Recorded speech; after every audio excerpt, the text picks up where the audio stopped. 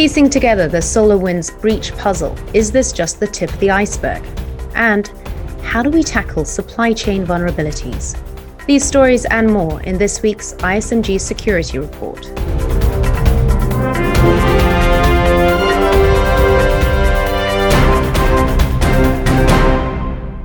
Hi, I'm Anna Delaney.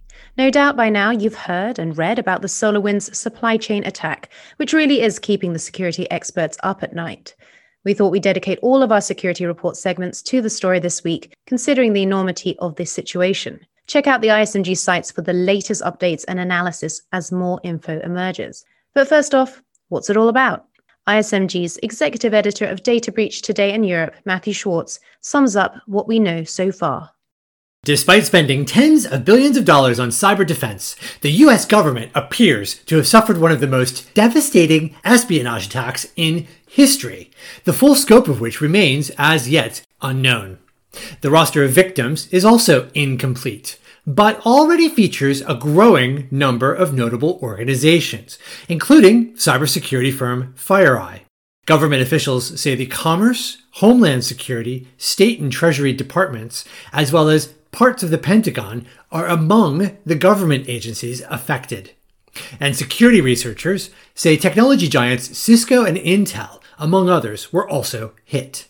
All have been victims of an effort that targeted Orion network monitoring software built by SolarWinds, a Texas-based technology firm that until recently had a valuation of about $1 billion. While SolarWinds may be relatively unknown, the company counts 300,000 customers, of which nearly 18,000 may have been caught up in the supply chain attack, which involved attackers adding a backdoor to the company's Orion software, apparently after they infiltrated its software development pipeline. Multiple versions of this Trojanized software were released from March through May, and many organizations appear to still be using it. After customers install the software update that has the malware added to it, the malware phones home to a command and control server run by attackers. At that point, attackers can push further malware onto the endpoint, which can help them infiltrate the environment, steal data, and potentially build in more backdoors for persistent, ongoing remote access. FireEye first revealed this supply chain attack campaign on Sunday, about 5 days after reporting that it had suffered a hack attack. Subsequently, it discovered that it had been breached as part of a far bigger hacking operation, which may include targets that range far beyond the United States. While no government has yet attributed the attacks, suspicion has fallen on Russia's Foreign Intelligence Service, the SVR, which was previously tied to the hack of the Democratic National Committee back in 2015. The Russian government denies any involvement. Efforts are underway to investigate the campaign now and identify further victims, with the FBI leading such efforts in the US, together with the Cybersecurity and Infrastructure Security Agency, or CISA, which on Sunday instructed all federal civilian agencies to immediately disconnect or power down Orion. For any organization that uses Orion, or which does business with any organization that uses Orion, there are now numerous risks to beware. Here's Tom Kellerman, head of cybersecurity strategy for VMware. Frankly, the reality here is that they could very well be dealing with an intrusion as we speak. And, CISA has gone so far as to say disconnect from Orion. I'm not sure if I necessarily agree with that, but I would say that any connective tissue that exists between your organization and that Orion platform must be monitored heavily. And all credentials associated with that and users associated with that access, threat hunting must be an imperative to be conducted immediately.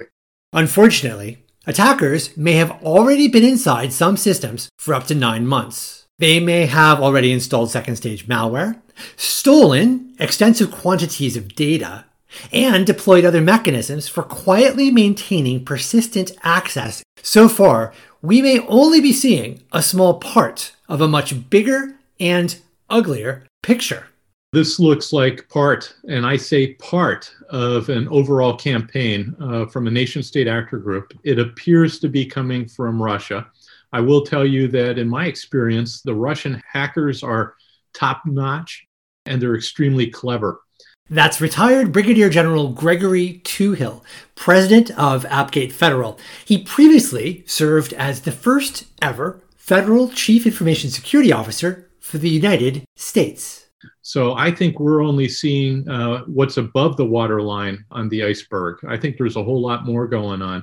And frankly, across the country and frankly, across the world, the call amongst the cyber community is shields up. We need to be looking for further activity, not only in our IT, but operational technology, industrial control systems, and arguably in the code that is running a lot of our Internet of Things devices as well. Threat hunting teams are now at work inside numerous organizations, but the scale of the problem seems nearly insurmountable, at least in the short term. Namely, if there are up to 18,000 victims, there are nowhere near that many incident response teams available to immediately assist them all. Security experts may be dealing with the fallout of this supply chain attack for years to come. For Information Security Media Group, I'm Matthew Schwartz. You're listening to the ISMG Security Report on ISMG Radio. ISMG, your number one source for information security news. So could the SolarWinds attack just be the tip of the iceberg?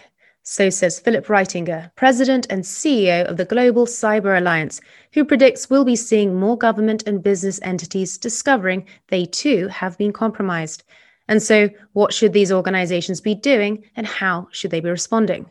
Well, Reitinger, who was at the helm of organizations such as Sony after a major breach, spoke with Tom Field, ISMG's Senior Vice President of Editorial, and shared some lessons learned based on his experience for those who are responding to this breach now.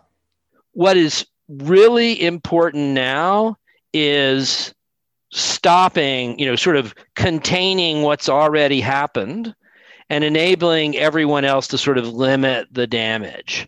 So the more that can be shared, the better about tactics, techniques, and procedures, signatures, or other things to look for.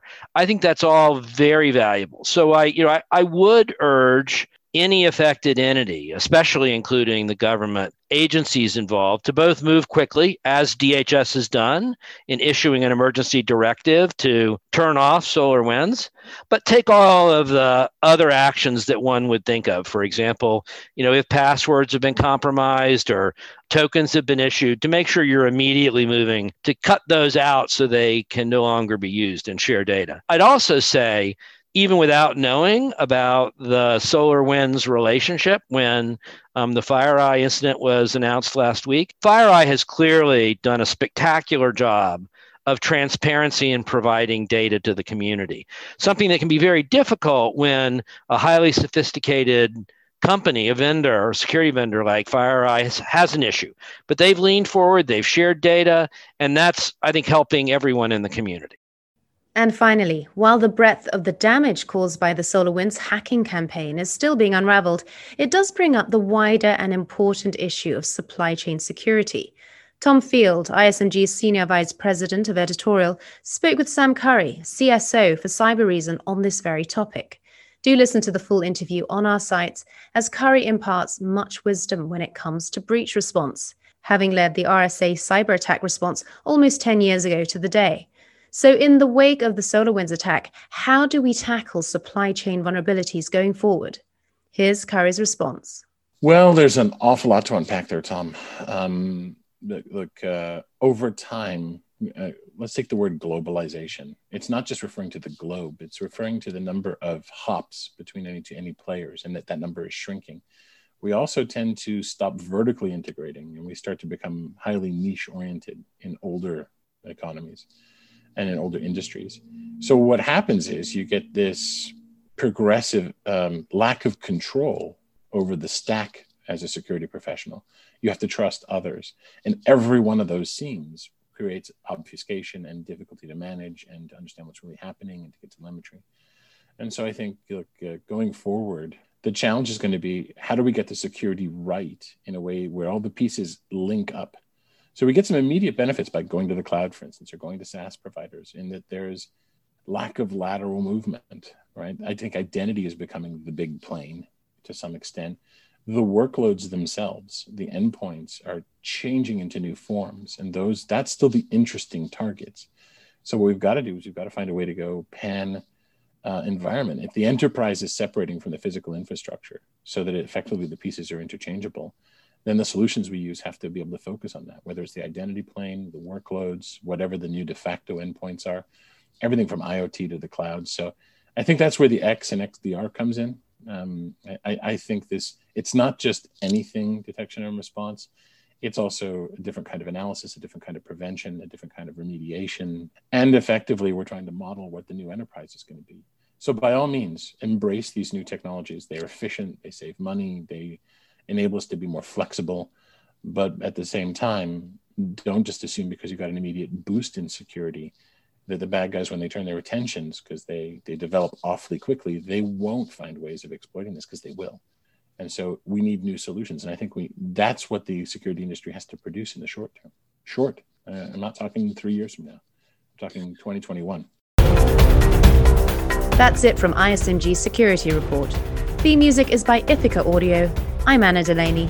Until next time.